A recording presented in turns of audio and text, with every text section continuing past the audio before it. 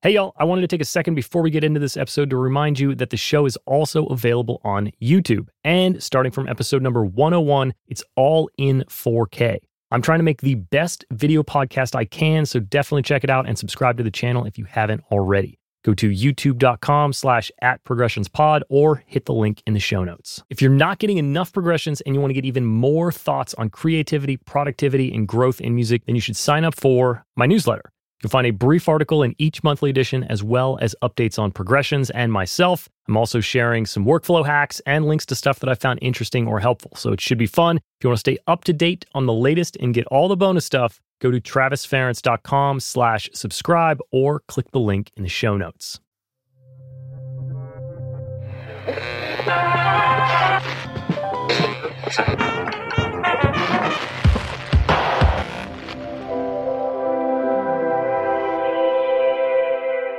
Hey, welcome to Progressions, Success in the Music Industry. I'm your host, Travis Ference, and this is episode number 62. My guest and I get into the weeds on record labels and deals, what musicians look for in a producer, the importance of understanding yourself as an artist, that's a big one, and why you should always be bringing value to every interaction. And that last bit is where I thought we'd pull this opening from, bringing value. So after my interview with this guest, he graciously sent me a copy of the book, The Go-Giver by Bob Burg. It came up in our chat, and I'd mentioned that it was on my list, but that I hadn't gotten into it yet. So first off, thanks, Casey, for sending that over. I thoroughly enjoyed it. And second, I recommend it to all of our listeners. Definitely check it out if you haven't. Link to that in the show notes. So I'm not going to break it down bit by bit. I'll let you read it for yourself. But there's one key takeaway that I wanted to highlight. And like I said before, it's about bringing value. So the way the book is laid out, you're basically following the story of a salesperson that's looking for a career boost. And he gets hip to this super successful businessman who's willing to share his secrets of success, which he calls the 5 laws of stratospheric success. The first of those laws is the law of value, which states your true value is determined by how much more you give in value than you take in payment. I'll speak for myself on this one because I think it's rude for me to make accusations of y'all, but my guess is that a lot of you will probably be a bit like me on this one. I've definitely had times in my career where my work became very transactional, and a lot of it sometimes comes from the way that we do business in the connected world. I've mixed songs for people I've never spoken to. A message from my website turns into a mix project, a few emails are exchanged, the client is pleased, and done deal. It's easy, it's convenient. Now, do you think that person ever comes back for mix number 2? Hardly ever. And sometimes I pause to think about that. I wonder why. Because in my mind, I delivered a great mix, right? And they were super happy with the final result at the time. And I mean, why would they not come back? I provided value, right? Well, I don't know. Did I really? I provided a service to someone and I had no actual interaction with them. They basically ordered a phone charger on Amazon. It showed up and it worked. And when they lose that charger and they order another one, are they going to go find that previous order and get the exact same one from the exact same vendor? No, of course not. They're going to type in phone charger, they're going to click the first one, and they're going to buy it. So with that in mind, if we look at the lion's share of my work, it's from clients I have long-standing relationships with, as well as word of mouth and recommendations. All people I've worked in rooms with for hours, people that will stop by the studio and hang, people that I've passed gigs to, people that I've helped out that suggest me for things. There's a stark difference between those long-time loyal clients that would beg me to come out of retirement to mix a record and these transactional internet jobs. Value. These clients that I can't get rid of if I tried are the people that I've provided far more value for than I've taken in payment. And I think a lot of people in the music industry fall into this trap. Think of how our business has changed, especially over the last few years. So many of us are working remotely in situations that might let us slip into these transactional type relationships with our clients. Session players are laying tracks down at home. Mixing and mastering are more remote than they've ever been. Producers are doing additional production or maybe just selling beats and stems. And let's be honest, selling beats on your website seems easy. But at that point, you're literally running a zero interaction storefront. Find a way to separate yourself from the crowd and provide extra value. Maybe you want to offer songwriting consultation or mix notes to somebody that buys one of your beats. Get creative with it. Here's another example, session drummers. These days, you can get amazing tracks from amazing drummers all over the world, all remote. Now, if you're a drummer, think about how sessions worked in person. You did takes with the band until the producer thought everybody had a great one. Then everybody comes in and listens, takes a few notes, maybe marks a spot they want to punch. You might ask the engineer to nudge a fill or ask the producer to grab a bridge from another take. Maybe you even suggest an overdub idea. Everybody worked in the room to make each other better because they were all invested in the song at that point. Everybody's in there providing value and feeding off of each other. Okay, so now think about how easy it is to have your drums mic'd up at home, load up 4 songs from 4 different artists, play them all down twice, and send 2 takes back to everybody. You'd never do that in a live session. So start thinking about what you can do to provide value in this transactional internet economy. In the drummer's case, maybe you want to send raw and processed files. Maybe you want to drop some triggers or samples in. Maybe quantize your tracks if it stylistically fits, of course. Do something to separate yourself. Bring more value. Okay, so after all this, I encourage you to think about the clients you can't get rid of versus the ones that you can't get back. And think about the differences between what you provided for each of them. Is it possible that you thought your skill or service alone was enough value when in actuality it wasn't? Remember, most of us are service providers in one way or another. Mixers, engineers, beat makers, top liners, whatever. We're a dime a dozen at this point. There are a lot of comparable, quote, products out there, so you need to find a way to distinguish yourself from the competition. And if you're having a hard time pinning down your value, here's a thought. Maybe your X factor is that you're just an authentic person. Maybe it's that easy. Maybe your value is simply that you authentically want everybody in the room to be at their best. Wait, that's funny. One of the other laws of stratospheric success is the law of authenticity. What a coincidence. Today's guest is musician, producer, mixer, and songwriter Casey Cavaliere. Casey is the guitarist and a founding member of the band The Wonder Years. Over the past 15 years, they've toured around the world and released 6 full-length records and 2 EPs. When he's not on tour or recording with his band, Casey's producing records out of True Level Studios, which he also co-owns and operates. He's a fellow podcaster, launching his show called The Record Process in 2021.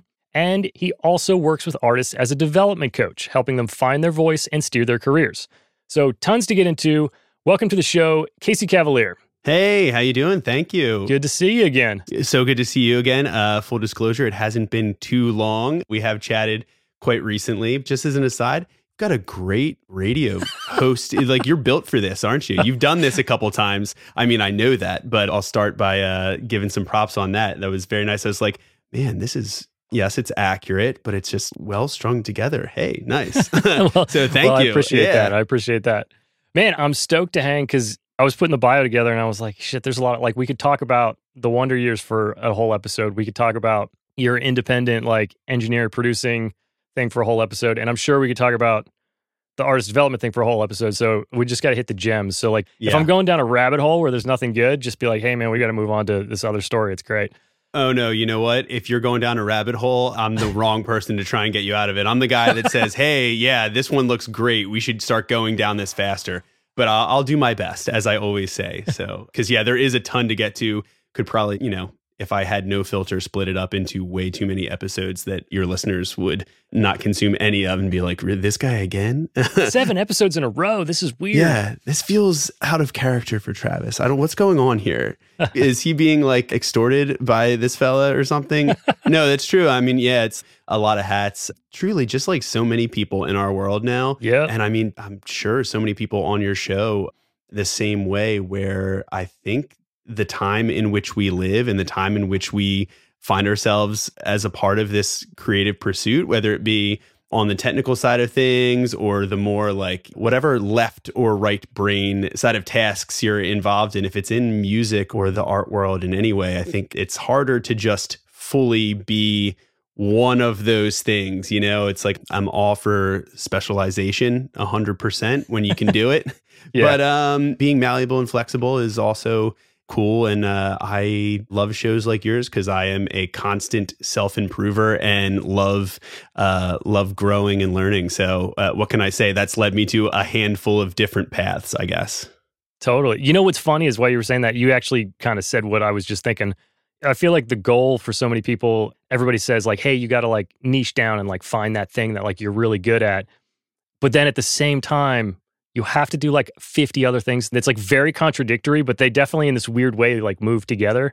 It's very odd. You're so right. And the niching down thing is so true. And I remember that blew my mind. I was like, that's totally not what I'm doing. That's why like, none oh, of this shit. has made sense. And there's merit to that. In no way am I going to throw shade at a lot, other guys that have shows that is what they preach, because there is definitely merit to that. And that's a huge part of success, is understanding what you do really well. Totally. For like putting it into a business facade, it's doing that like SWOT analysis of where, leaning into your strengths and steering away or finding someone else to supplement your weaknesses. But like, I think overall, I guess the biggest thing is learning to be flexible and adapt, because I think what I've found is like, and we'll get into some of this later maybe, but like setting out goals and kind of envisioning whether, you're just starting out and you're like, hey, I want to be an engineer like Travis, right? And I want to make records. I want to go on tour like the Wonder Years or whatever it might be at whatever stage. Whenever you get there, it's never quite exactly what you thought it would look like, right? So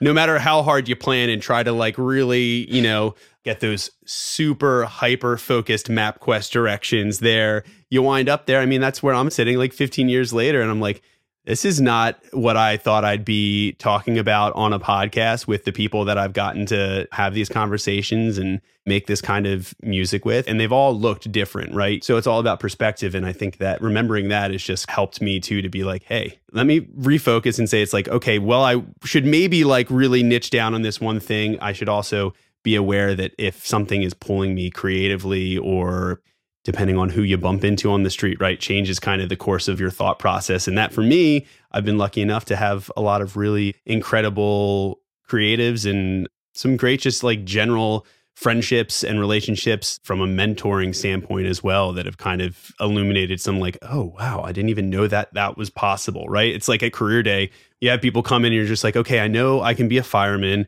They're telling me I can be an astronaut. That seems like sick, but I wonder why literally everybody in the world isn't picking astronaut. So there must be something there. And then you don't realize how long and kind of almost never ending and always growing that list actually is, until you get to the certain points where you get to fray off and you're like, oh, I've kind of made my own job, I guess, which is where I sit, and where it's like you're saying like podcaster. Yeah, that's not a thing that, honestly, when I was career day, like in elementary school, a podcaster was not a thing. They'd be like, is that some sort of sci-fi thing? And now here we are. Look at us now, It is funny. I wasn't a podcast like listener until maybe like 2.5, 3 years ago, when I was like driving more. I was like, I'm going to try this podcast thing. And never in my life would I thought I would be sitting here like hanging out with people on the internet. Maybe one day I'll start doing these in person. Who knows? But I don't know. It's a trip. You never know. Yeah, it's like you said, you never know where the journey's going to go. And to be fair, it was given a violent shove by the last 2 years of glorious, glorious hibernation that we've all just seemed to collectively be doing. Yeah, it's like there's also like a silver lining thing in there, but it doesn't really feel right to say it that way. But like when this all started, I was like, well, I've always kind of wanted to do something. I love having these conversations with my studio partners and people that come in and, like yourself, friends that I just meet from friend of a friend kind of stuff, whether it goes down the Gear Chat wormhole or whatever. And I was like, man, how can I kind of do that in a more, not to say like productive fashion, but like in a more structured way, and it's like, I feel like there's maybe, not always, but maybe occasionally fragments in here that could be useful to other people if someone else was listening. Let me try to refine that. And then that kind of builds out to this medium that I already consume is actually maybe a really good vehicle for that, because it puts it into digestible chunks, allows me to focus, but also can open up a whole other world of people and shows like yourself taking cues and just generally being a fan, right? I think like even just musicians, it's like a lot of people are like, how do I get better? I'm just like, just go be a fan, go listen to records. Yeah.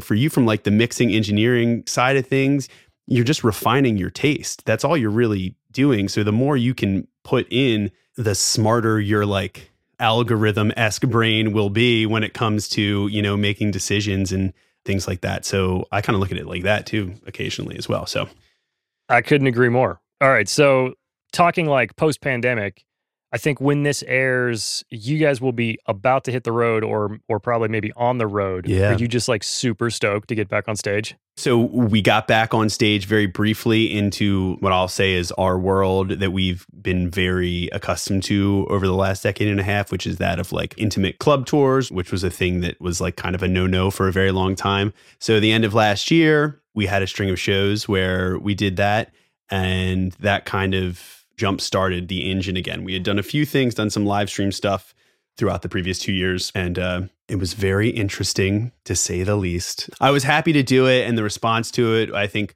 we were lucky to feel so supported. And I think that was definitely a moment where not only did we see and truly understand, not that we had forgotten, but it just makes you grateful for the community, specifically that our band came up in, which is rooted in very punk and like DIY community-based ethos, where you have independent promoters. That's a really nice, fancy way of saying some kid at your high school that really loves music too much and decides to book bands at the local VFW and lie to the owner and say that he is 18 so he can sign the rental contracts and then hope the cops don't get called to shut it down.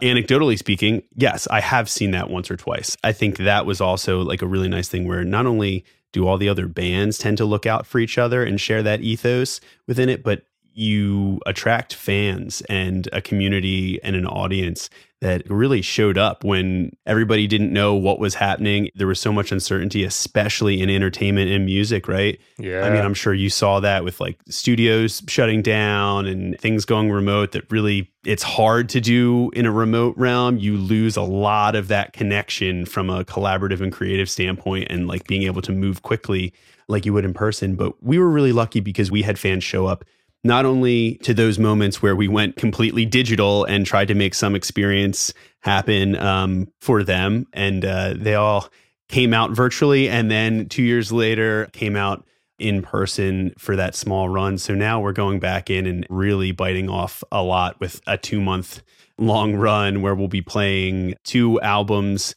that have both turned 10 plus years old. We'll be playing both of those back to back, our first record, Upsides, and second record, Suburbia. So amazing. There will be a couple songs every night. Yeah. So, but we are very excited. I do love those records, and it'll be a walk down memory lane for the fans that have been with us for that long, and for us too, to just kind of put on my hat and be like, really, that's what I was thinking? That's what I was writing back then? Okay. All right. And just kind of appreciate it as part of the journey.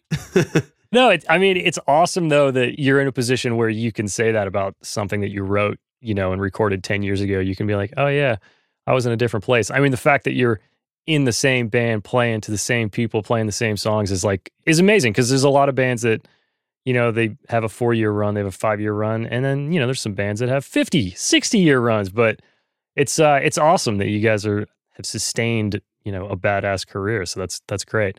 Since we're talking memory lane, let's go back to how'd you end up with a guitar in your hands, and how'd you end up in this band? Oh man. Yeah, well, the guitar in the hands was not the first instrument. When you're in elementary school or whatever it is, public school, they had the band director come around with one instrument from every section. It's okay, the basics, here's a trumpet, here's a trombone, here's a flute, here's a clarinet, and everybody's like, wait, which one makes the loud sounds? And then everybody's like, with the flute, this thing doesn't work. I hate this. And then you just get a bunch of so this one just squeaks. No, that's a clarinet. It's just pick that up over there. We'll put you on drums. So I guess I had heard something along the way that said my dad had played trombone years ago, when he was a kid. So I guess I picked that one for that reason. And that was the kind of introduction to music. I stayed with that all through high school, and it gave me a really cool entry point into the world of big band jazz. And we had a great mentor as a high school band director that brought a lot of those things that if I had just started out with a guitar in my hand, learning power chord songs or Zeppelin songs or something, I probably would have really never gotten there. So I am lucky in that sense that it was curated from a pretty diverse spectrum early on. yeah, then the guitar came along, I guess, just because, yeah, my dad was an old classic rocker, played in bands in the 60s and 70s that had some mild like regional success and like had the like almost famous moment where they had signed and put out some records on like Capitol, Paramount, Warner Brothers in like that Doobie Brothers, like long hair, bell bottom, bedazzled area. Nice. The few pictures that are left over are nothing short of legendary. Amazing. But I always told everybody, I was just like, if you've seen the bass player in Spinal Tap and you've seen any like headshots or promo shots of the band Three Dog Night, I was like, put all those together and that was my dad. So I guess that's where it's like there were a couple basses lying around, you know, that he didn't really play anymore, but he still had that and a few like Ampeg, like B25 like head and like a 215 matching cab with it, you know, that he had used to play live. And so I guess at a certain point I was like, does this thing work? That was the first like electric thing that I plugged in and had no idea. I was like, whoa, the windows are shaking. That's crazy. And yeah, I guess the rest is kind of, you know, I was like, wait, well, I can do more with two more strings and then I can play the songs that I want to hear and they'll sound more like what they actually sound like. So I guess that's pretty much the short of it. And, you know, he probably grabbed me like a cheap guitar to be like, I know how this goes. You know, this is how it went, you know. And then high school came, you start playing in bands, you get bit by the ska bug. I was about to say, if you were a trombone player, you must have ended up in a ska band somehow. Yes, I had heard of Less Than Jake at a certain point. And plenty other bands in that world. But I loved it. I mean, which also then like coming full circle, like Wonder Years stuff, half the band, my bass player and our drummer in the band went to high school together. And then the other three guys went to neighboring high school like 20 minutes away. And there was kind of like a DIY scene in Lansdale, which was the town kind of centralized to where we were all living. And I mean, that we all played in different bands that were all in the same shows. And then high school came, we all graduated and it was like all of us were ready to go to college. It was this kind of like almost like the punk and like pop punk stuff was this thread of commonality across everything that all our different bands at the time were trying to do, whether it was like the much more like emo tinged wave or like the Americana, like Springsteen type stuff or like progressive, like indie prog rock type stuff and everything in between. And we were like, well, we all kind of love, you know, these bands in this like Blink, Motion City, like Saves the Day kind of world, and a lot of others. I mean, many of which were, you know, from like Philly had like a really great and always has had a really great music scene. But specifically in that genre, at that like punk rock, like major labels were starting to sign, you know, bands that were like 15 and could barely play guitar. And they're just like, he looks alternative. They're going to love this, you know? And Warped Tour was huge and killing it. Right. Yeah. So I guess, you know, we kind of took an afternoon in the summer and just got together in like a sense, not to set out to start a band, but just to be like, I don't know, let's just write a song in that way. And our singer, Dan, kind of looked around and was like, well, am I supposed to like write lyrics? What do I write about? We were like, well, shit, we didn't really think about that. I don't know. And it was pretty much, I remember it being like, should they be like serious or a joke? And we were like, feels like it's gotta be a joke. And so that was like the first handful of songs, you know, that it was effectively like a Tenacious D of pop punk type thing. And at some point we were like, hey, we're having fun playing these songs. And I remember him coming to us and saying, yeah, guys, I've got to sing these. I can't really do it with a straight face, but also it doesn't feel like it's the environment that feels super honest and earnest to like have this like weird performative, like what amounts to like a stand-up bit, but in like lyrical storytelling. So, you know, and we're like, yeah, no, that's true. All right, well, and, you know, and slowly started leaning in, but the voice of that I think was always kind of there. And I mean, clearly anybody that has followed the band and follows the lineage of albums can see it got more serious, so to speak, in terms of weight, but also that's just kind of a product of, I think, life, us growing up, and the input changes, your place in life changes, your perspective changes. And I think our career has been, because we've been lucky to keep making music enough, we now have a body of work where you can kind of see that. And I think a lot of our fans have in a cool way expressed that they've also grown with it and have kind of mirrored some of those life events. So we've been very lucky, but that's cool. Probably the story of how that all kind of came to be.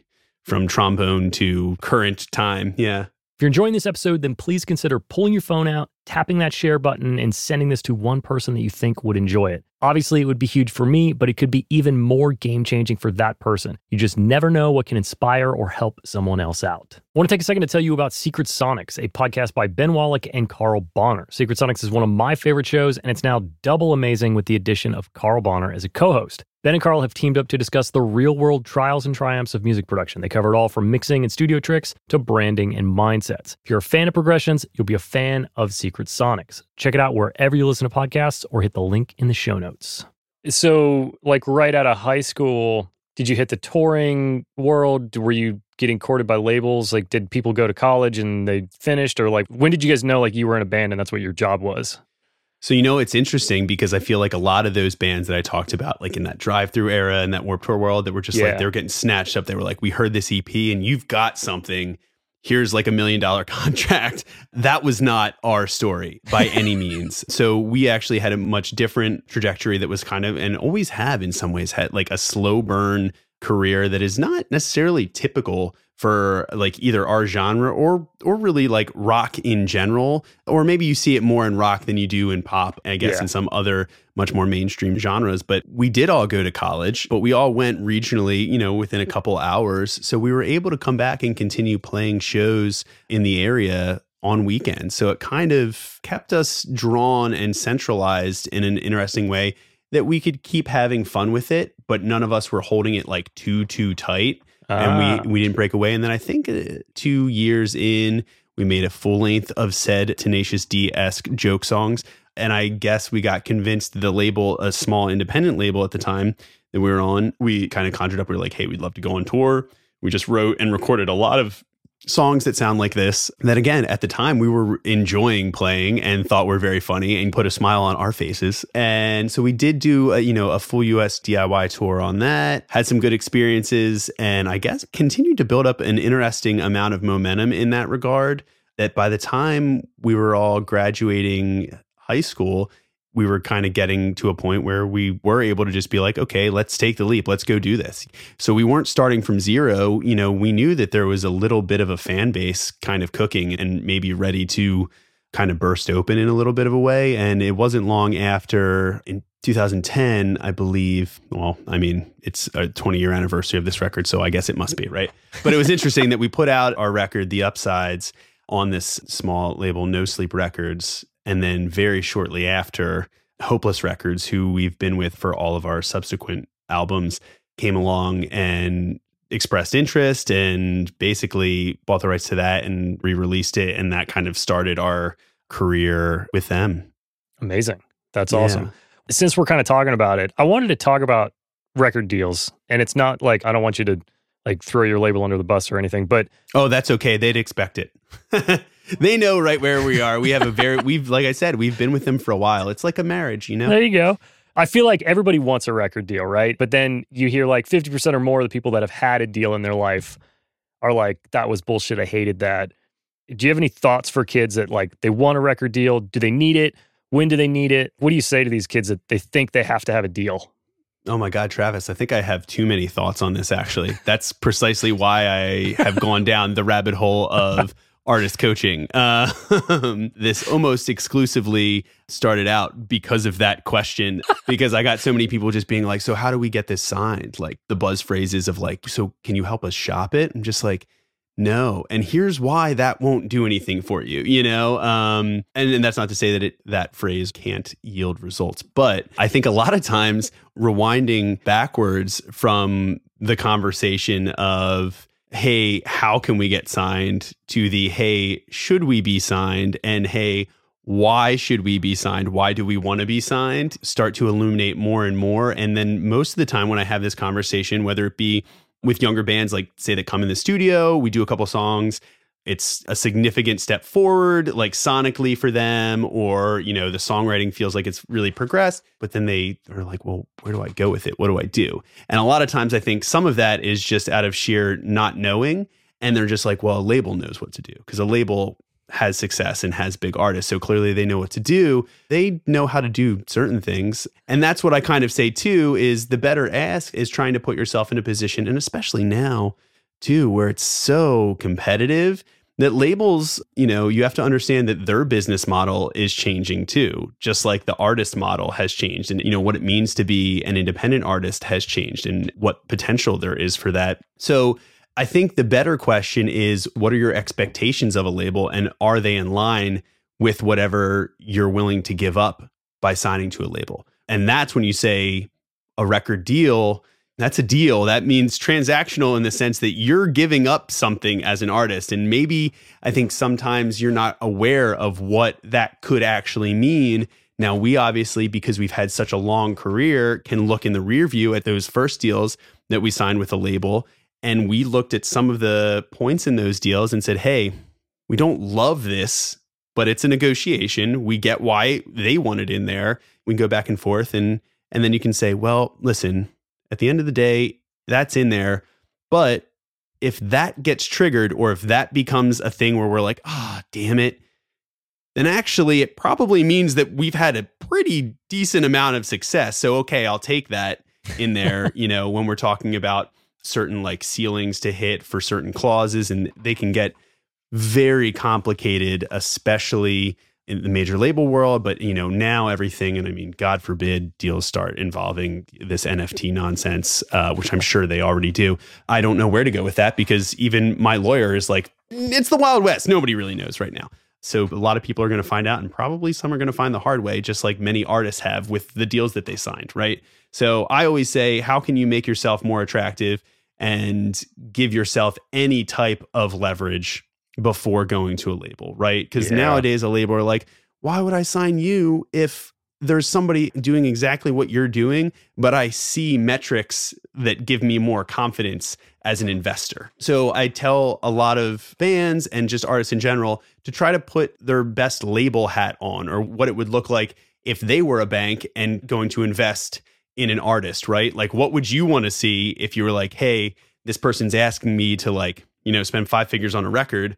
What would you want to see to tell you that that's a good investment? Because a lot of people can be like, yeah, but it's so good. Like, this music's incredible. It's like, there's honestly a lot of really good music out there, and sadly, and I mean, it's not sad, it's incredible, so to weed through it, a lot of labels and a lot of other, businesses that are based on trying to take an artist and scale their growth, and scale their audience and fan base, they want to at least know that something's connecting and that there's an engagement there, even if it's with a small number of fans. So that's what I say a lot of times too, is just the more you can know about yourself in terms of your music, your art, the better off you're going to be, because you're going to, if you have to get in a room with everybody at a label at a round table, that's going to be somewhat of a stressful situation. But if you know yourself and your own brand as an artist, you're going to be able to speak in a more educated way. You're going to be able to understand what kind of things they're maybe going to want to. And it's going to make you a better negotiator when it comes to trying to think about what you do and don't want to give up long term. So that's what I say. It's like, explore and try to get to know yourself. And you do that obviously through making songs, right? You make a whole record, you've made 12 large scale groups of very small decisions that all frame who you are as an artist, because they're all choices that you made creatively, right? But then there are choices outside of that in terms of how you want things to be presented, right? You go to Travis because you want things to be presented through the lens of his mix, right? You go to myself because you want things to be presented through someone that knows a certain genre, or that gets a certain type of songwriting and style, and might have a different take on telling the story that you want to tell, and really gets those things down to who you align yourself with and the bands you go on tour with and everything in there. It all kind of informs who you are as an artist. And that's ultimately what a label wants to know and understand. And I think a lot of people are like, yeah, I walk on and then a label just tells me what to do. They make all of my assets. And it's like, all of the bands that I've seen and artists that I've seen that have been the most successful are the ones that walk in and we're like, here's this vision, here's the record, here's what I think I want to do, help me execute these things, And that's not to say that there aren't really intelligent people at a lot of these labels that have some incredible ideas, because there are. But in my experiences and the experience that I've seen a lot, the best ones, there's always some sort of really incredible creative force, whether it's someone within the band or someone that's very art handed and knows the aesthetic direction they want to take the band, or all of those things. So the more you can know and get to know that about yourself before you start asking, someone else to like figure that all out for you, the better off you'll probably be. And you'll waste less time because you won't spend a bunch of someone's money figuring out something that didn't work. Money you have to pay back. Right. Yeah. I mean, you're going to pay it back and whatever. It's like, you can keep trying things, but that's ultimately, I think, the biggest hang up for a lot of labels is they're just like, they want confidence as an investor, just like anybody else. If you look at it, a label as in a transactional world, a label of age, like they were like, hey, they are the bank. You have to pay that money back, or at least most of it, right? Now deals are getting structured so differently, of course, but yeah, the better you can know yourself and the sooner you can get to that point, the better off you're going to be, because you're going to know where to go. You're going to know where to find people that are going to probably dig what you're doing and making. And that's all a label will do. They just do it all day long. So they maybe have the systems in place for it, which might be helpful if you are one person and can't do all of that yourself. That's a reasonable reason to want that, right? Yeah, that's an amazing answer to that question. And I was thinking about so many stories that I know. It's like those people that get signed young that, like you said, don't know. And I think I talked about this on the podcast with somebody at some point. If you don't know the kind of artist you are, the label will gladly assign you a personality. And like that kind of thing, unless you're an actor and you're just going to fill that role, like that's not genuine and fans are not going to connect with that. But if you like know who you are, like you're saying, and you have your fans that love you for your vibe and what you do, and you bring that to, quote, your investor, which is an amazing way of thinking about it. I know how labels work, and I've never put the word investor on it. That's all it is, really. I mean, if you think about, I'm a big Jim Carrey fan, love a lot of his work. Liar, Liar, one of my favorite movies growing up as a kid, actually, but he's made plenty more. If you think about The Mask, that's a character that is just him. If you look at Jim Carrey and the way he like acts and his natural sense of humor, Robin Williams is another kind of creative genius in the same way that you're just like, these were all faces that were just inside of them. So they were all highly authentic and they were easy to just snap in and out of. And you probably on that set, you couldn't get him out of that character. Yeah. You know what I mean? Because it was just letting him run wild. Now, if you bring in somebody else and say, this is the character on paper, you could give that person 2 years to try to perfect it. And it's not going to be that movie, right? It's never. So the fact that somebody walked in and was like, this is him, this is a character in him.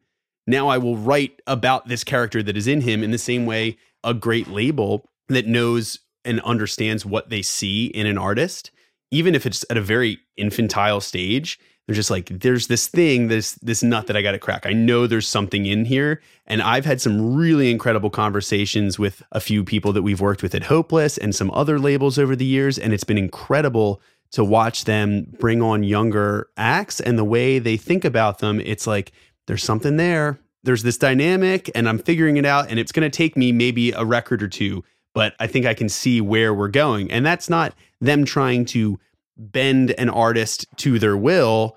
That's them trying to be like, I don't even think they know what they have.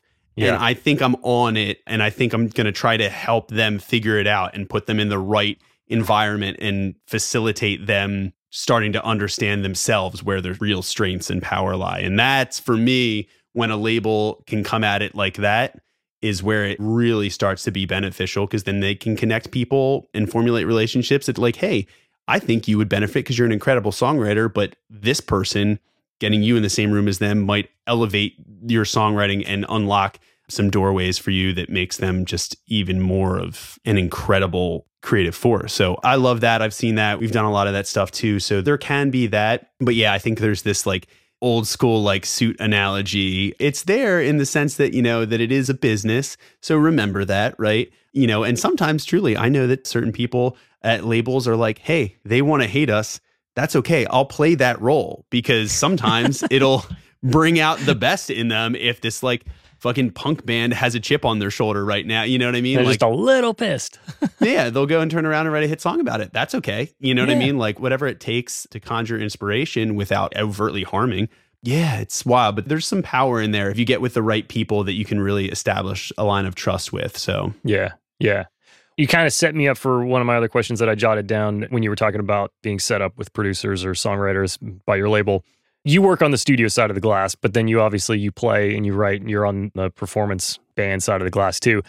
As a band member and a musician, when you walk into a studio or a writing session, like what makes you really get excited to work with a producer or a new songwriter or engineer? Like, is there a vibe thing that you're looking for? What, for like kids that like want to be a successful engineer or producer, do you have anything to say to them about from the other side? Yeah, listen. Ooh, we should just stop there. That's good. Honestly, listen in every sense of the word. Listen to whatever the artist that's coming to you is saying. Because sometimes you're like, you start wanting to put words in their mouth and be like, I know exactly what this band's looking for, you know? And you might guess wrong, but maybe if you would have just, and I've been guilty of this, if you just shut up for a little bit, ask the right question, and then let them rap, they'll unravel everything that you want to need if you don't like stop them and be like, okay, what are you looking for this? And and the next thing I need to check is where is this? Where's, what's this? And then on the flip side of it, like just listen to music together as well. And I think I love this. And the more I do it, the more it becomes a really important part of the process. And just like with your best friend sitting around, like listening to a record and having your mind blown because you've never heard anything like it in junior high or high school in those formative years, right?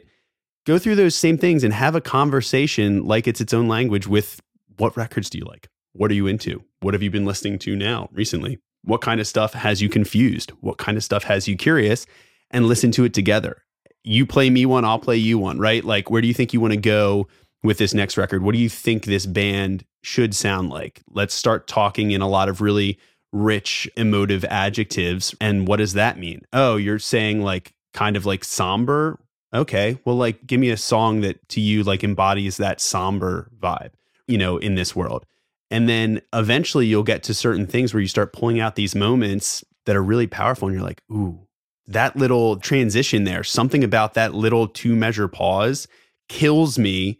And let's talk about why that kills you and then how we can go use that. And maybe it's not that exact same fragment, that exact same compositional section, but why it does it, and then go use that and be like, hey, this is how we get to where you want to be with this sound. If you want this to punch you in the face, maybe it's not like 12 guitar tracks on top of one another. Let's actually, just like in the mix world, let's talk about why this mix really hits. I mean, dude, you know this, right? Like as a mixer, you're just like, can you turn this up and this up and this up? And also this, it's like, how about I just turn the shit before them down? Or you do that and they're like, dude, this was incredible. That was the perfect amount up. I just turned the verses down. That's all I did. You know what I mean? Like, but it has the illusion and it's kind of like this magic trick that you're massaging behind the scenes, and sharing and working in those ways and deconstructing stuff. I think you get an incredible understanding of whether or not there's a crossover in ethos between a producer and an artist, songwriter, whatever it might be. You can go back and forth via email. You could have a couple phone calls, but you might never get there, or somebody on a phone call might say something really wrong or weird because they're like a nervous person. But then like, you're like, I don't know. I love the music they make though. I don't understand. And you might never get past that. We're out here. True. You're probably on calls. You're interviewing for jobs.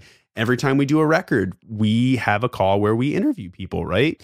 And that's not like okay, what's your resume like? How do you think you would fit here? It's not like that. The conversations a lot are, let's see what your take on our band is, because that I'm always curious about that, because maybe they see something in us that, again, we don't see. And maybe it's like, hey, that's interesting. I would like to explore that this next record around. Or maybe, and we've had some of these conversations too, where the person should not have been on the call or were not briefed by their assistant. They didn't get the notes ahead of time, whatever it was, or just made an illy-timed joke. And we're like, oh no, that did not land and actually just backfired so hard. We love these records. Or also, like, again, realizing that if you just shut up and listen, there's a lot of assumptions that could be made. We had a call many records ago to do a Wonder Years record. And one of the producers that we got on the phone with, we were actually coming to him because of some of the like very dynamic, like almost more along the lines of like an indie rock album that he had done for a band. However, he had also done a lot of much heavier seen like screamo, emo bands. And he assumed that everybody that came to him that was a rock band was like, oh, you're here because of this band, right? Right. None of us liked that band. None of us cared about that band. We were here for this other like cool indie rock emo record that you made. But he had it all wrong. And if he would have sat and then instead of like tailoring the conversation to like, yes, this is why you're here, I can make you this record. We were like, actually, we like, sure, that you can do heavy, but that you can also do soft. What was your input on that? And just had it all kind of wrong. And it just threw us for a loop. And we did not select him. Not trying to, make assumptions about why an artist is coming to you, and just hear them out and see if it's a good fit. And people skills, it's not always easy, It's very awkward. And when people are talking about their music, it is so hyper personal. Oh, yeah. It's so crazy personal. And a lot of people don't want to break down those walls and keep certain things guarded and up. And that's okay. You have to earn that. You have to earn your way in. And I think that's also something that should be understood is, it's like if they're not giving it to you, you'll know if you're an artist and you're looking for someone to work with, you'll know pretty quickly if it's okay to like be super candid and be on the level with someone. Or we've met some incredible people who their discography is like, we've done records with them where I'm just like, you have crazy fucking Grammys. You've worked with the biggest artists in the world. Like, and you get into it like day one and you're like, yeah, and they're still kind of a nerd. That's awesome. Like, like they were also still kind of a loser in high school, weren't they? And all of a sudden it doesn't matter. They could be twice your age and have, a wall full of Grammys. And it's just like, there's a reason they have those. It's because every artist that made those all just had a vibe on that level with them and had that level of comfort and trust. So try and look for that when you can. Yeah.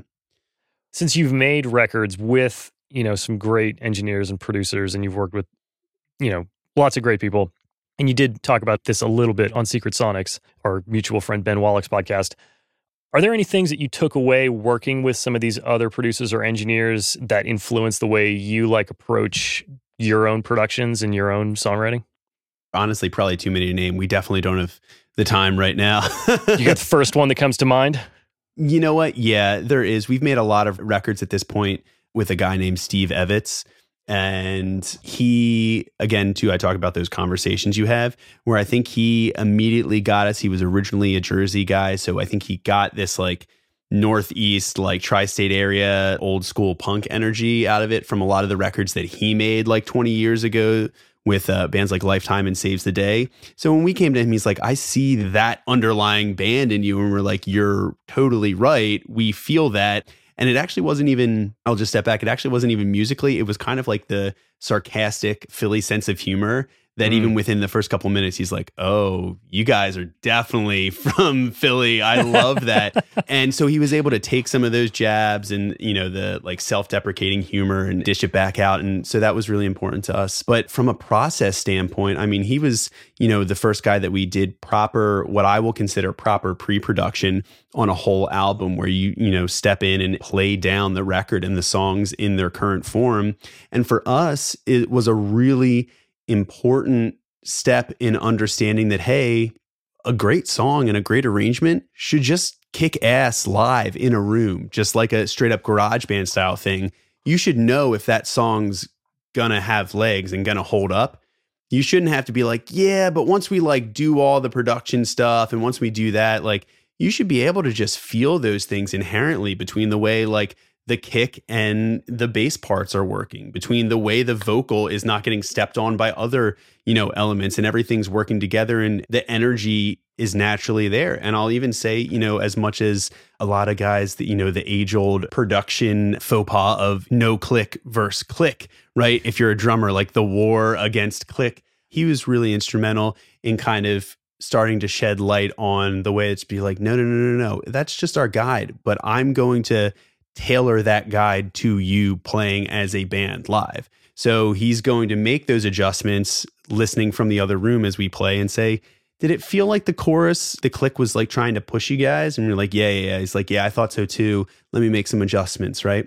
And then you'd have this thing where we would keep working at sections and transitions until the click just disappeared.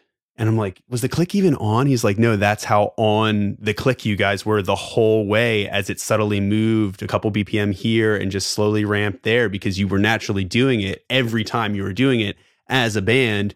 So we just tailor that tempo map to it. And then that's the guide. And then when your drummer tracks, he doesn't feel like he's just tracking to like this hellscape of like a drip click torture. He feels like it's the guide as though the band was there because it feels like how we've kind of been rehearsing it. That's super cool. And we've done all of our records that way. And even so much so that our last record before the one that'll be coming out next, we tracked 80% of it live at Sunset Sound. Just all of us in a room, everything isolated, cabs isolated all over. And that's pretty much the record, is like as close as, you somewhat get in this genre to a live record, tracked down. We didn't do it to tape, right? But it got us to the point where we're like, if we had to, we could do a record to tape and it would rip and we'd be okay. And I think that seems like a foreign thing to a lot of people. We're just like, what? We don't have the money for that. Are you kidding me? Do an entire pass of a song without messing up once. And you realize it's like, it's not about the little flubs or whatever. It's about something greater than the sum of the individual parts. And I think that, especially because of Steve introducing us to the power of that method, especially for a band who, he took one look at us. He's like, you guys live. He's like, live is where it's connecting. And it's because that energy and that aggression is connecting and that honesty is there. The goal is to get that onto the record. It's going to sound great. It's going to sound big, whatever. It's like the goal is to get that on there. And that was one of those really integral ways that I take that with me, even if I'm doing a remote production and, an artist is sending me something, a whole session, the first thing I'll do is go in and be like, how does this tempo feel here? I'll just flex time everything, tick it out, and I'll just play with some stuff. I do a lot of that stuff now at a standing desk. And the second I'm like, oh, wow. And if my head starts bopping and I start like dancing, I tell a lot of my clients this. I'm like, dude, I made these adjustments. It got me dancing. So just know that. And that to me is like such a physical response. And I'm just like, yeah. And then I'll go back, I'll listen to the original and be like, I'm not dancing there. I dance on this one. And then we'll go back and forth and see what feels good. And that's the not band in a room version of the same thing. I've really found that to be super important from a foundation standpoint. It is crazy, like the longer you make records and, maybe if you've only been making music for a year, like you don't feel this yet. Or maybe you do, like a BPM or like a half BPM can be such a big difference on some songs. It can just be mind blowing. You're like, whoa, that's wrong. Or yes, that's perfect. It is. And who would think? 98 to 99, man, it can't be that different. It is. It's crazy. And anybody out there, I think, would be so shocked if anybody that isn't making records, but obviously everybody that is, if you've made enough, especially in a band dynamic, you'll know all about the like 1 BPM arguments where you're just like, I don't know, I want the other. And then all of a sudden you're just like, I don't even know why I'm fighting for this. I wanted the other way, but now like you convinced me that 1 BPM up was better. And that was like I originally wanted it down. And now I'm like fighting for up. What are we doing here? It's 1 BPM, but it does sometimes. And sometimes it also doesn't. Let's be fair. It depends on the part. And so I've learned there are certain hills not to die on. If I'm just like, hey, if the artist is like has enough instinct to push back like 3-4 times and be like, okay, it is your record. I've said my thoughts. I'm not saying I'm right in all things. Ultimately, it's your record, so it has to feel good to you unequivocally, right? So that's also a big thing. It's how people feel things too. I mean, the energy that they're taking away from the vocal melody might be totally different than the way that, than you're feeling it. Right. This has been an awesome conversation. And I know like our last few questions will take a minute. Before we roll into those, is there anything you want to talk about that we haven't talked about? Oh, man. Well, there is, but... So I don't know. Do you want to talk about some of your artist development coaching or some of your production stuff? I know we've been talking about the band a lot, which is obviously, very core for you. I mean, the band informs, that was the large portion and still is a very large portion of the journey and what I do, so I'm totally okay with that. It does inform how I look at, like you mentioned, the coaching stuff that I've started doing, and specifically out of the last 2 years, because it was something that I could do remotely with people where I, at a certain point, you're like, hey, like I never saw myself as somebody that felt qualified in any way to give advice, but I can just give you honest thoughts, and sometimes at a certain point I was like, man, that feedback is actually one of the biggest determining factors of someone progressing to a potential quote unquote successful outcome, right? Because that's obviously kind of relative. And I think that's where the coaching stuff kind of came into play. And it's been really incredibly fulfilling, honestly, how much trust gets extended. And then seeing now, a couple people that I've worked with for coming up on like almost 2 years and seen incredible journey from like having no concept of home recording to like just being like home tracking ninjas and learning full DAWs all the way to, getting into like now some like mixed consultation stuff to help like conceptualize philosophies of people that like, hey, I want to be able to like do everything for my band, but I know that I can't. And I want that to grow. But I also like in that way, like looking for multiple areas to grow themselves. And it's awesome. And like I said, that kind of goes back to, it took us a really long time to be like, oh, this is uniquely Wonder Years. I get it now. And I didn't before, all of these things that maybe sometimes I was fighting or wanted something else to be. And now I would never give up any of those things because they're what makes you. And trying to help anybody else. It doesn't matter. We say like young artists can be people that have been doing it for 10, 20 years and maybe for whatever reason never realized it's like, hey, this is actually the better medium for this. Like maybe Twitch is actually where, like this platform didn't exist, but now it does. And what you're doing is exactly fits right at home with that and what people want out of that platform. And so it's connecting a lot of those dots and it's getting to know people on a level that I think sometimes you only get to know them over the course of making a whole record together, right? Or in the studio and asking these questions about what they like over the course of, we talked about the Lo Fang record that you did and how you kind of just like got to know each other and we're like, hey, I like spending time. I trust you. Like, that's cool. And that blossoms into another whole incredible project. And in that way, the coaching stuff is me really trying to get at that and pull out the things about people that maybe they don't think are interesting or relevant to their music or what they're doing, but can really make all the difference when it comes down to like separating themselves and evolving those kind of natural abilities. So that's pretty much like the coaching stuff. And I love it because I can do it wherever, whenever, and can be flexible. And they don't have to be people that are right down the road to come into the studio like they once were. I can have people in Budapest or in the UK and Canada and California. And so it's nightmare from a time zone and scheduling standpoint, but there's apps for that, So it's great. Yeah. That's right. No, it is really great to have like a sounding board. And I think a lot of people, can benefit from having a neutral party because, a lot of times like you won't really get truly honest feedback from like your bandmates or your close friends, but if there's like, you have somebody whose job, whether you're paying them or not, you're going to get a more honest answer from like a coach type person. And I don't know, I think people benefit from that stuff. I've talked about it on the show a million times, but yeah. And sometimes there's an accountability thing where people are just like, I really want to do it, but I just like, it's just me on an island and I get distracted. I'm the same way. I always do the like personal training kind of coach metaphor. It's like you don't necessarily pay them for the exercises. You can find those anywhere. You pay them to tell you which order and how to do them and to have to show up and be like, hey, did you do them? No. Yeah, I know.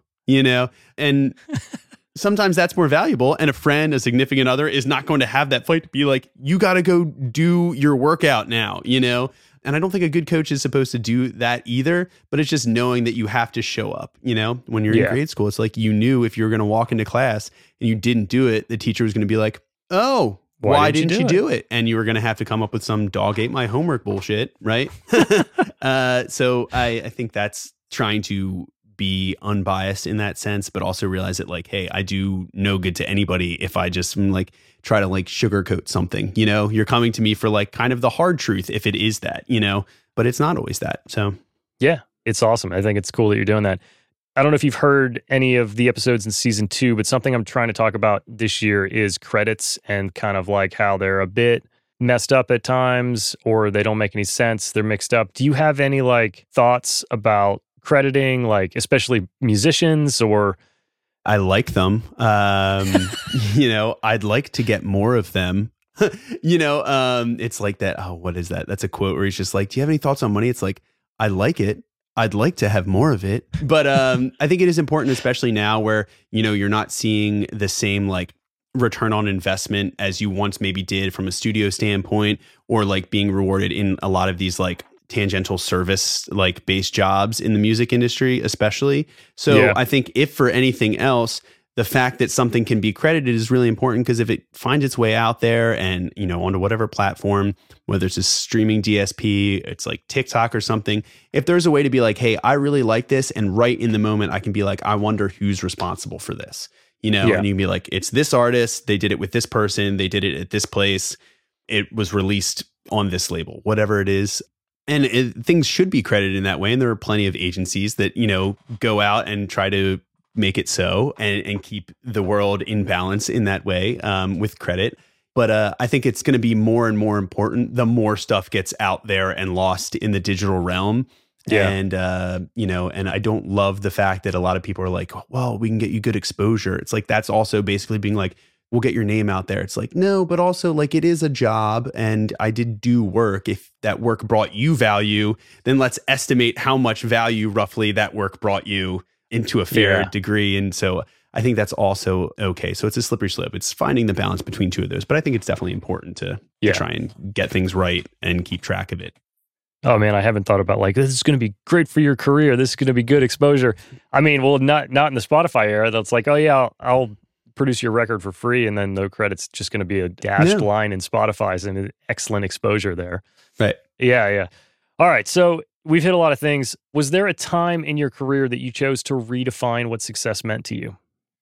I don't know about a specific time, but I do know that especially over the last 5 years, I'd say I've started to dive deeper into a mindset where I'm paying less attention and trying to steer away from what a lot of social media is reinforcing, which is like metrics and a lot of like numbers and trying to ascertain, your progress and growth, and look at it in more of a kind of holistic, all-encompassing way of bringing value, because value doesn't always translate to a number, even though in the service industry, like I just said, I kind of said the exact opposite. I think, and ultimately an impact, right? So that can be like a deep, like resonant emotional impact, or it can be as simple as, hey, how can you quantify the value of helping someone understand that this one thing that they were doing is actually not the interesting thing, and this one thing about them is like the keystone to why people will attach themselves and feel drawn to them as an artist and as a musician, right? In some ways, those are priceless assets for a creative. So in that way, like it's tough to find that in a metric, but it will show up, right? It's sometimes just not in the right order, right?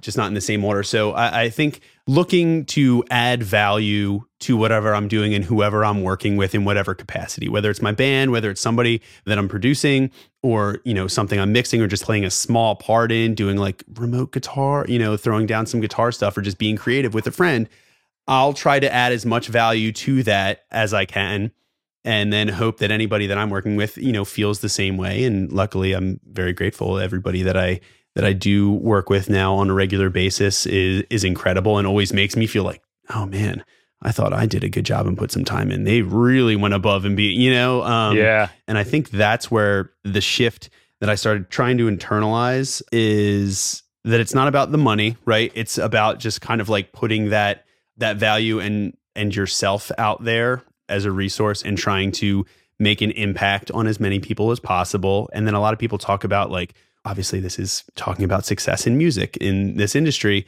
which is sometimes kind of like a very amorphous idea nowadays. We're just like, I've heard a bunch of people on all these blogs say this is the 10 things you got to do, but like I'm out here doing them. I'm still got a day job, right? Like, and that's totally fair. That's totally relevant. I think that's actually a lot of times way more normal, so I wish that would be destigmatized and stop like kind of making people feel like failures for just being like, you have a side job, you have a, whatever. It's like, that doesn't make you not a professional, right? I mean, I know people that are mixing incredible, like #1 rock records or whatever, where they're just like, their like #1 job is a dad.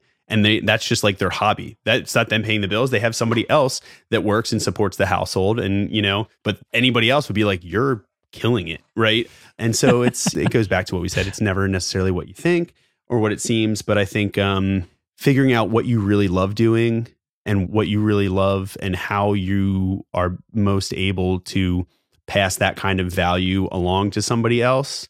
And then once you get really good at that, just figure out how to keep doing that thing, right? Yeah. Even if it means supporting yourself financially in another way. Because then eventually you'll see a window where people are like, you've given me too much, I have to pay you more. And straight up, I know people don't think that, but like the people that you attract will be the ones that will truly value what you're bringing to the table and what you're giving to them. And will say, no.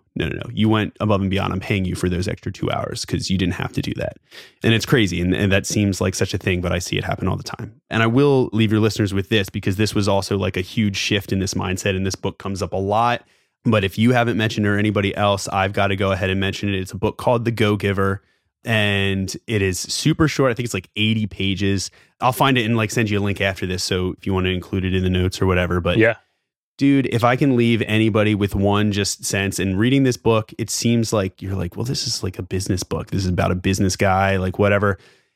It's not. Apply it to whatever you're doing as a professional or aspiring professional in this. And it will transform the way you look at things like networking that people try to like shove down your throat. And you're just like, yeah, but what does that mean? It's like, well, it means a lot of stuff that you will start to unpack the second you're like, hey, instead of money, how can I like provide more value to the person that is hiring me? Right. There's so many lessons packed into that. And it's still to this day, it like keeps presenting lessons. So it's crazy. That's I would amazing. definitely recommend, again, like I said, it's a quick listen, but it's something you'll reread it 1,000 times if you actually get it, and things will start clicking, be like, oh my God, that's what I'm doing. I have not read it yet. It's on my list, and I know I've heard a million people mention it. Oh, it's great. Well, I'm going to read it, and somebody listening is going to read it with me. Yeah, you got to let me know what you think. Yeah. You were talking about impact, and I was like doing like a group hang mastermind. You can call it whatever you want.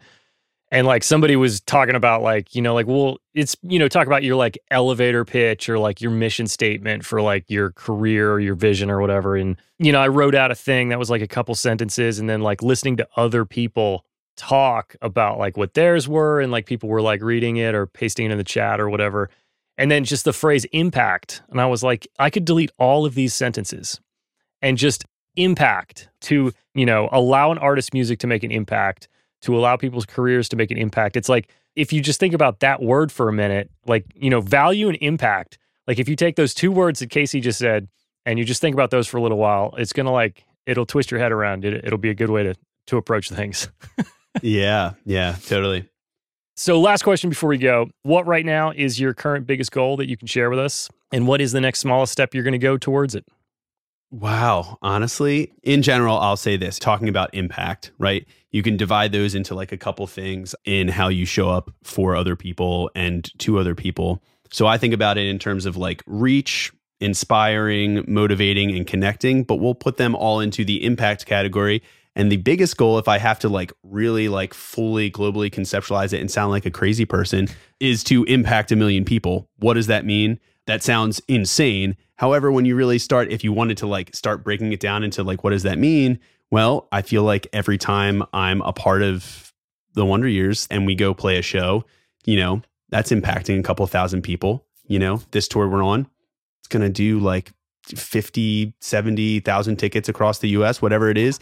That's impacting a number of people. And that's just in person in shows, let alone replay value of things, that I create and help bring to life for other people. And then people that I show up and the community and people that they are based in their bands, and that their music is then shared with and their stories are told to.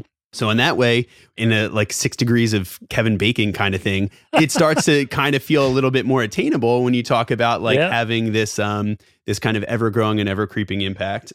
But so that's like the big kind of goal to continue like chipping away at in a cool way that keeps me motivated. But I will say, to do that now, a couple things. One, you mentioned the podcast, which the next step in that will be season 2 of the record process, where we're starting to bring in some incredible guests and talk through some amazing works, both albums, soundtracks, everything in between, with a ton of really cool perspectives. Ooh, soundtracks. I like it. And the smallest step to that is I'm literally about to right now get off and record an episode. So that's a small step. And then shortly thereafter that, well, I'll have another international coaching session. So I'm a look at my next 2 hours for you and both small steps and all, I guess, landing under that. And then, beyond that, I'm going to try to have the goal of like having a hand in putting out 75 songs this year. Some of that is already baked into a new Wonder Years record, where right now, as this is being recorded, I'm going to go listen to and make some mix note revisions on those later after this is all done. So that's a small little step. You got a long night. Finish out a yeah. You're doing a lot of stuff after this. You have no idea. And then at some point I'll sleep in there, because that's the key to success. But right. So, breaking it all down in that way and trying to stay organized, but also excited about everything, which I am. So thanks for asking. Helps me reframe. There you go. Yeah. And sometimes you just got to say it out loud. Dude, I've enjoyed this thoroughly. I would love to keep going if you didn't have to do mix notes, another interview, and I don't know, what are you going to write 10 songs tonight too? Oh, no, certainly not. Nope. Do you want to tell people when the tour starts, where they can find you, where they can find the band, and whatever you want to let people know, just go for it? Well, you can find the band at thewonderyearsband.com. It's the website, or just the Wonder Years Band, on Instagram. You can find me on Instagram at case_rock. You can find the studio on Instagram as well at True Level Studio, or truelevelstudio.com. You can also find me at CaseyCavalier.com. It's my personal website. That's usually where I'll show up or get back to anybody. As we mentioned at the top, other platforms, not so much. And that, if you want to get in touch with me in any way, you can do that. And then, of course, you can follow along with the Record Process at the Record Process on Instagram, or via the show page, wherever you're maybe listening to this, or, a bunch of other good podcasts, hopefully. So yeah, that's pretty much where I'm at. Awesome. And as usual, links to all that in the show notes. I mean, I don't even know why podcasters say that anymore. Everybody knows there's links in the show notes. But dude, this is great. We should keep in touch. We should hang out. If you're ever in LA, let's get a coffee, get a beer, whatever your thing is. Let's do it. Oh, I hopefully will be very shortly. If not, maybe currently right now, while this is airing, depending on when that depending on when it is. So yes, it is on the calendar. But yeah, no, thank you. This has been great, dude. So that's a wrap on episode 62. Thanks to Casey Cavalier for coming on the show and hanging out. Definitely check out everything he's up to, as well as his band, The Wonder Years. And thanks to all of you for listening. If you've been enjoying the show, the absolute biggest thing you could possibly do to help out is to share it with a friend that you think might enjoy it. I would greatly appreciate that. And also, don't forget to join in the conversation over at completeproducer.net. So I'll see you there, or I'll see you here. Wherever it is, I'll see you next time.